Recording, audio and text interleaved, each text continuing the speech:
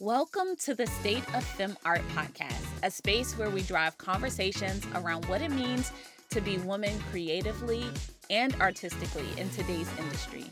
A place where women from various walks of life share their experiences, triumphs, and obstacles as they navigate the state of the world and their creativity.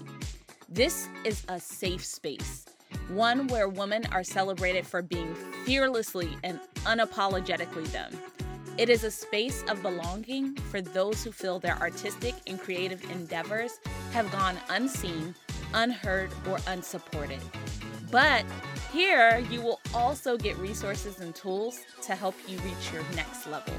We'll laugh together, cry together, but more importantly, we'll grow together. I am Tamia Faulkner, and this is the State of Femme Art. What's up, guys? Thank you for tuning in to another episode of the State of Femme Art podcast. I'm so excited to have today's guest, Miss Janishia Jones. She's the Director of Strategic Integration and Operations at Empire.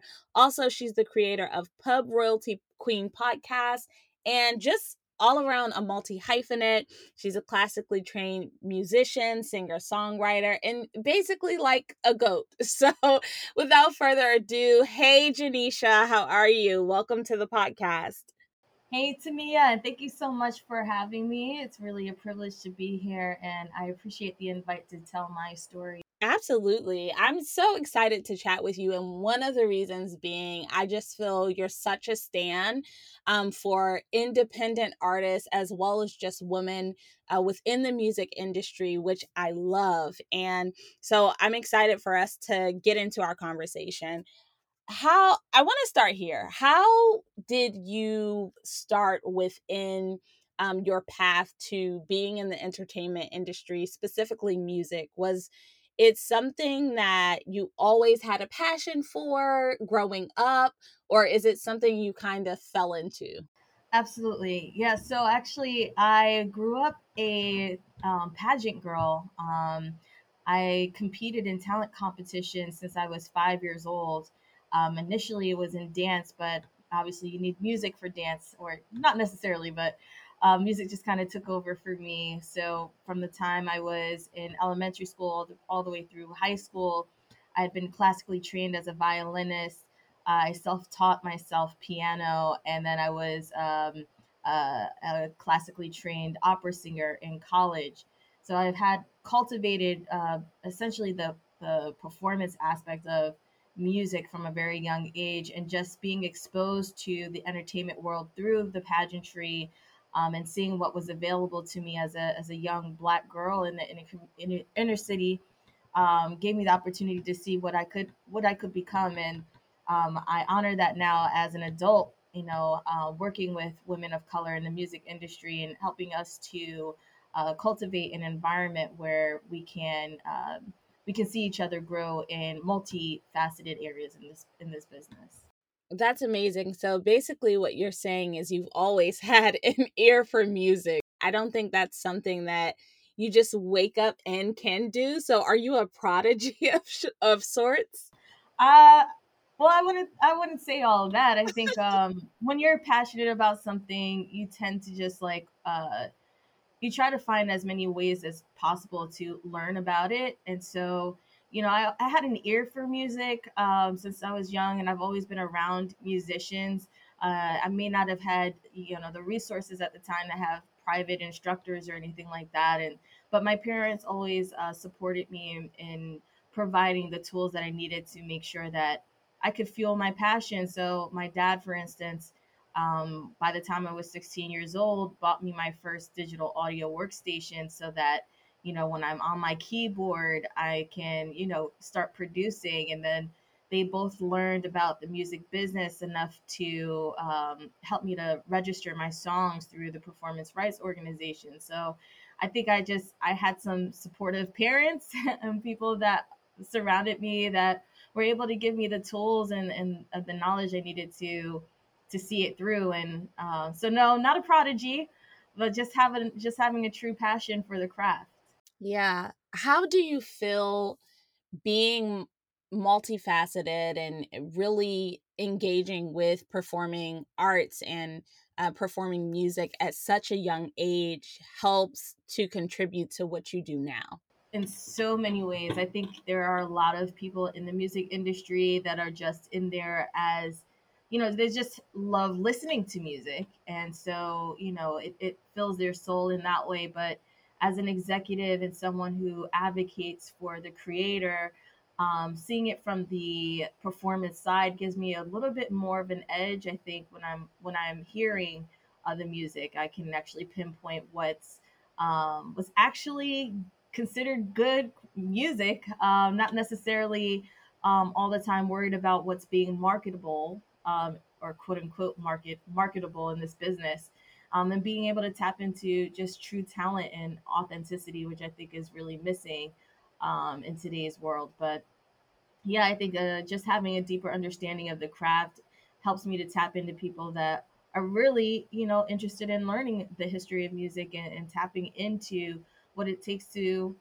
represent music well. It's so beautiful to have that duality because you see with the eye of the artist and the, creative, but you also see the business side of things. And I want to get into your background. You went to Full Sail University. You have a million degrees that are specialty degrees. So can you tell us a little bit about your background in within the music industry, but also just your experience knowing that you wanted to pursue education also within the music and entertainment industry as far as the business side? Definitely, yeah. So I actually had several opportunities before entering college to promote myself as an artist, but I always valued education. And frankly, I always just wanted to have that college experience. I didn't want to rob myself of that. And at the time, people that I looked up to as performers had started school at some point and then decided not to continue. So it just kind of felt like the right thing to do. Ultimately, it turned out to be the best thing because I learned how to better position myself as an artist by going to school. Initially, I had gone to study, like I mentioned, opera studies at Florida International University in Miami.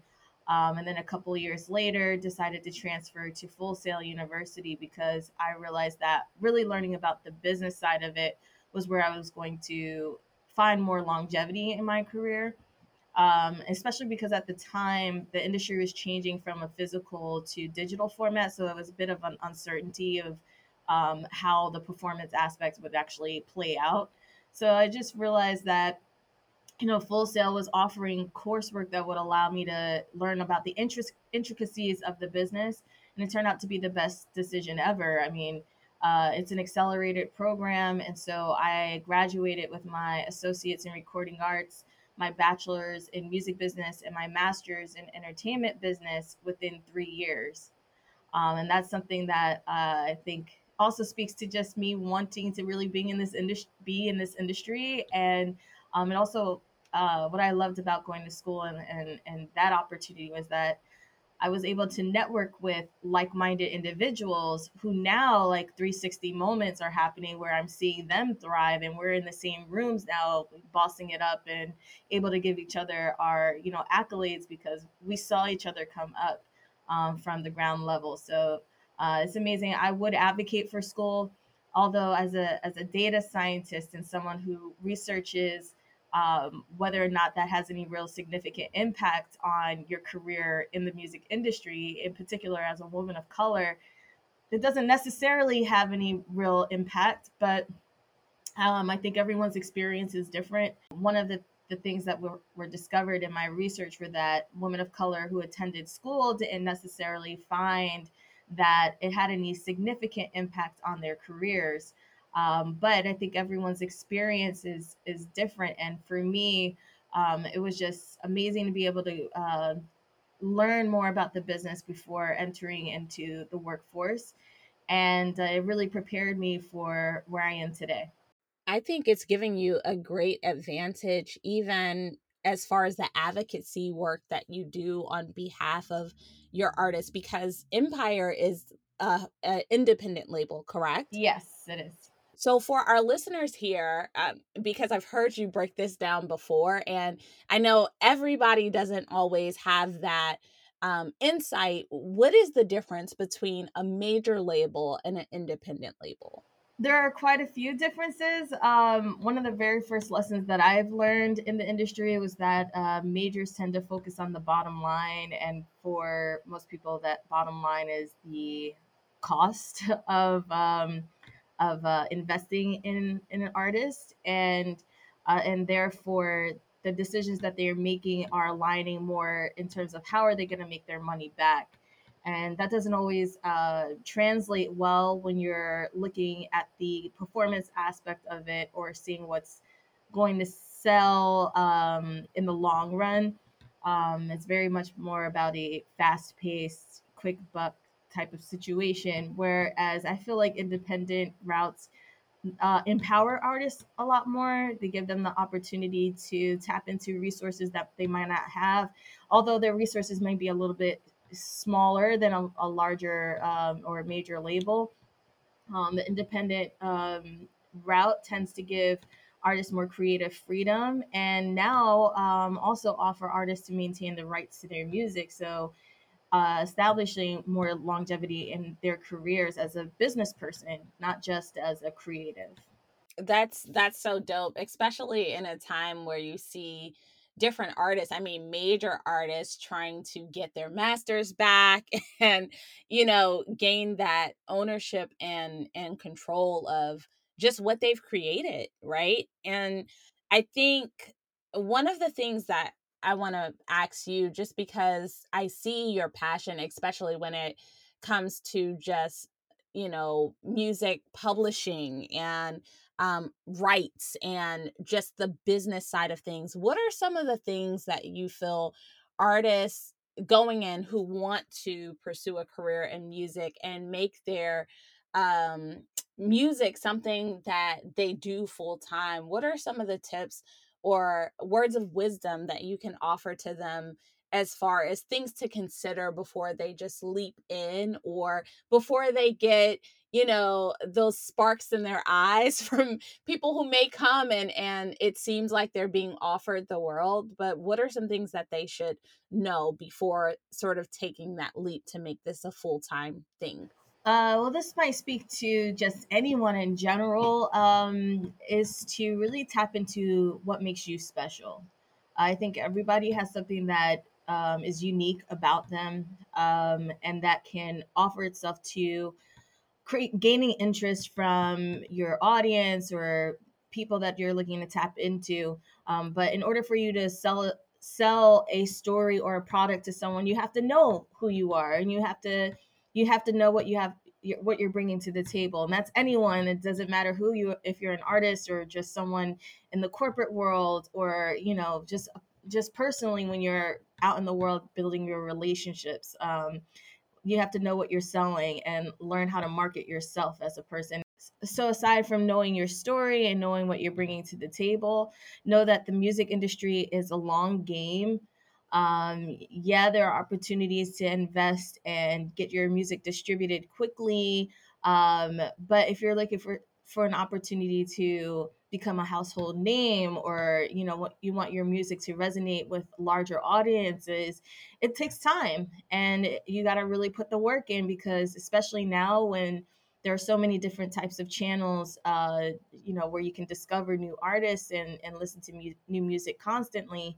There's just so much access that you're competing against a lot of a lot of people releasing music. So I would say, be in it to win it for the long run. If you don't have a passion for it, you're probably not going to sustain in the industry, again, because you're competing with a lot of different people. But if you really know yourself and your story, and you're connecting with your audience locally, especially, like get your city on the map before you try to take on the world, then I think that would lend itself to you actually having longevity in this business. Speaking of putting your city on the map, I know you're a Jersey girl, so you're from the East Coast. How has that evolution of Janisha being in New Jersey and then coming to LA and evolving over time within your career, right? Because you don't become a music executive overnight. There are different things that happen throughout just your growth, both personally and professionally. How do you feel you've been able to take some of the things that you've learned while being, back home, and as you've journeyed here to the West Coast and evolved within your career, how have you been able to take some of those things that you've learned along the way, to really continue to grow and accelerate, not just for yourself, but really amplifying the voices of other women within the industry, even through your podcast? Well, that's a loaded question. Uh, I think the bottom line at the end of the day is just like never giving up and really believing in yourself. I came into the industry in publishing, which is not necessarily the most glamorous part of the business, but I kept an open mind and I always wanted to do the best that I could. And I stuck with it because I realized that there's a competitive advantage learning the operations of a business and not necessarily always being in a front facing role next to the artist or as a lawyer or as A&R or marketing person. Those people tend to get most of the recognition. But now as an executive, 10 years as an executive in the music industry, as a woman of color in this business, you don't see many of us to begin with. And so you're constantly needing to prove yourself. And I'm no exception. It gives me a little bit more insight into just the industry trends and what's to be expected and how to truly run a music business. I mean, I think at every turn, whenever I was being put into a box or being told to keep my head down or, not being offered an opportunity to grow or expand in my skill sets, I've created opportunities outside of work that would help fill my soul, essentially, like give me a way to express myself while also lifting up other voices because first of all, I didn't want to feel like I was in it alone, and second of all, because we're all pretty much experiencing the same things in this business. And that's what the podcast actually highlights is that, first of all, it gives us a space to freely talk about some of the things that we've experienced, not necessarily with individual companies that we work for, because we try to veer from that aspect of it, but more so as a woman of color, the kinds of microaggressions or the tropes that we are having to deal with, or how we are navigating, communicating with people, how we are requesting access or promotions and things of that nature, how we advocate for ourselves, or even on the flip side, which is um, some of the bad things that we're experiencing, some of the things that might be disheartening, like gaslighting ourselves or being underpaid or being overworked, which is something that can easily happen in this industry because it's a 24-hour job for a lot of people. So which is another reason why I advocate for learning about the operations side, because you do have a little bit more flexibility with work-life balance when you're not necessarily in a front-facing role. So yeah, I think that it's just we have to learn how to speak up for ourselves and each other, learn to lift each other up. And I just feel privileged and blessed that I'm able to create some of those safe spaces to do that. I love something that you said so much when you spoke to sometimes being put in a box and not necessarily letting that deter you from your path and your mission, but taking that fuel and using it in other ways outside of the corporate structure.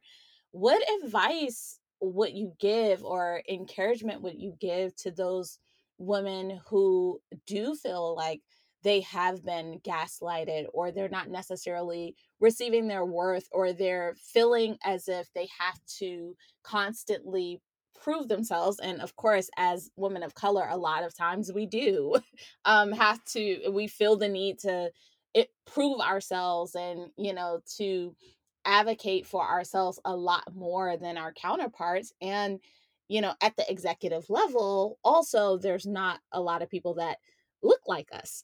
So what advice would you give as an executive, being in some of those rooms and hearing from other women of color within the industry? How can we really tap into our power to advocate for ourselves, especially in such at times disheartening or um, difficult industry? Uh, That's a great question. How do we advocate for ourselves and each other? There's so many different ways. I think this industry has a way of making you feel like you have to have a crabs in a barrel mentality, like there's not enough room for all of us to shine. And that's really just not true. And from where I stand and from my experience, every time I've tried to tap into another woman of color who's either, well beyond me in my career, or even, just entering into the business, we're more than, willing to work with each other and collaborate. We get to see ourselves in each other. And then we also get to, make room for the next person, because we all have strengths and we all have weaknesses. And the other thing in terms of like advocating for yourself is you have to know your worth. You have to know what you're bringing to the table, and you have to know when to establish boundaries. You have to know when to say, you know what, that just doesn't work for me, or I don't have the bandwidth to handle that, or hey, I need some help with this. We have a tendency as women of color to think that we have to exude this strength, which strength is great in terms of resiliency, but that also plays against us sometimes. We're human. We're human beings, and sometimes we just need someone else to see what we're struggling with and say, hey, I can help you out with this. And so, while we are super women in a way, I think that women of color we've got the special sauce. I say it all the time, we've got the special sauce. We make everything, 10 times better. Yes, But facts. you know but and I think the industry knows that. It's just now they're making way for us in ways that they hadn't before. So it's important for us to use this time to really stand up for ourselves and say, you know what, I know what I bring to the table. And if you're not able to, help me out in that way, if you're not able to at least meet me halfway, then I have the power to make a choice and say, this doesn't work for me. And not be afraid to move on. Honestly, it's like it's with anything in life. It's with anything in life, not just the, working in the business or any industry. It's just as a person, as a human being, you have to know when to say, I just don't have it. I just don't have it in me right now to do this, or um, I'm not in a position to handle this type of situation. I need some assistance. And we are like notoriously bad at letting some of that weight off of our shoulders. We think we have to carry all of it, but we can lean on each other for help. And I found that that's actually helped tremendously in my growth, to say, you know what, I'm struggling, you guys. I'm drowning right now. You guys understand my plight because you share it. How can we help each other? And that would be the advice I would give to other women. So, everyone, it is okay to ask for help. It is okay to set boundaries. I really appreciate you saying that, because I think sometimes, even though we may know it in the back of our head, like, hey, I don't necessarily have the bandwidth to be able to handle this, sometimes you're right. We don't vocalize that, or we don't necessarily say it out loud and set those boundaries in place. So, everyone starts at a different place in their career, and as far as resources are concerned, are there any resources that you would recommend for women who are looking to either learn more just about the music business, whether they're on the side of artistry or whether they do aim to be an executive, what resources would you recommend starting with as far as learning the business and educating themselves before just leaping in or pursuing different opportunities? Well, first of all, I'll plug my podcast, Pub Royalty Queen Podcast, because I started it as a vehicle to share our voices and our experiences. I didn't have many female mentors in this space, and I've had to learn the hard way of how to react to certain situations. And so it's kind of like it's just it's girl to girl, conversation about different things that we experience, nuances that are specific to the music industry as a woman and as a person of color, how to navigate. And so that's a tool I think is useful for any woman coming that's interested in learning about the business and what to expect. In terms of like the intricacies of business, of music business, I would say Donald Passman's book, How to Make It in the Music Industry, is like the industry Bible. He does different versions every few years or so to keep up to date. Because I've been in the publishing sector of the business, I tend to lean towards publications about that. But there are so many different resources. I think what I would do is, as just a woman in music, join organizations like the Women in Music organization, for instance.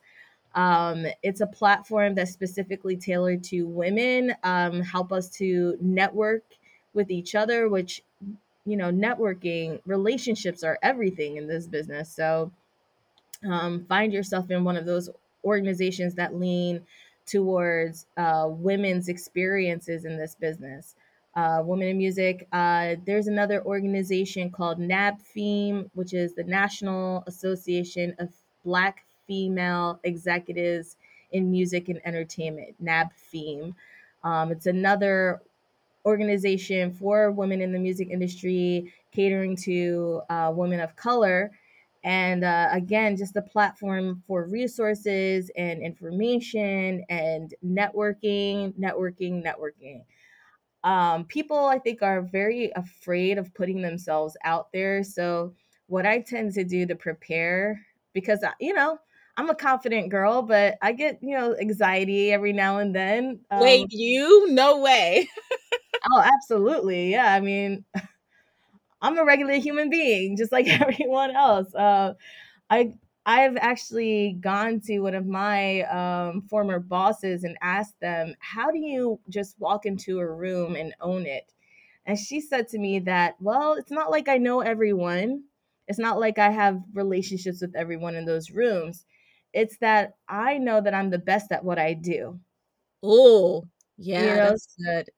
And so, what I tend to do before almost every meeting or any presentation or uh, you know, any important conversation that I'm about to have, I look at myself in the mirror and I hype myself up and I say, you're the best at what you're doing. You have the information. You know what you're doing. And it gets me ready to set the intention for whatever conversation I'm about to enter into. So I would offer that as kind of a tool as well to just, be comfortable with looking at yourself in the mirror and saying, you know what, you got this. You got this, you know? I love it. Absolutely. And before we let you go, I have a fun game from our friends over at Tia's Top 5. I'm going to ask you two rapid fire questions. They're all going to be the top 5 of something. It's music related. So, are you ready? Let's go. All right. Top 5 female artists.